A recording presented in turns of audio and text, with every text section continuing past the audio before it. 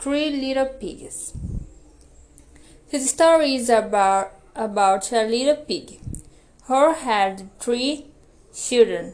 When this little pig came of age, she said that it is time for them to take responsibility and go live alone.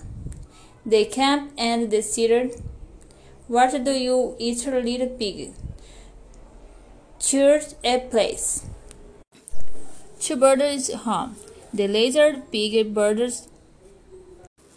a start. The second pig built a wooden house, and the third pig built a bigger house, stronger and safer. One day, a wolf passed by and hit the stone house of the fisher pig. The pig heard scared and didn't open it. The wolf ate blood and the house fell. The little pig ran to the second little pig's wonder house. The wolf went after him. Blood and the house fell.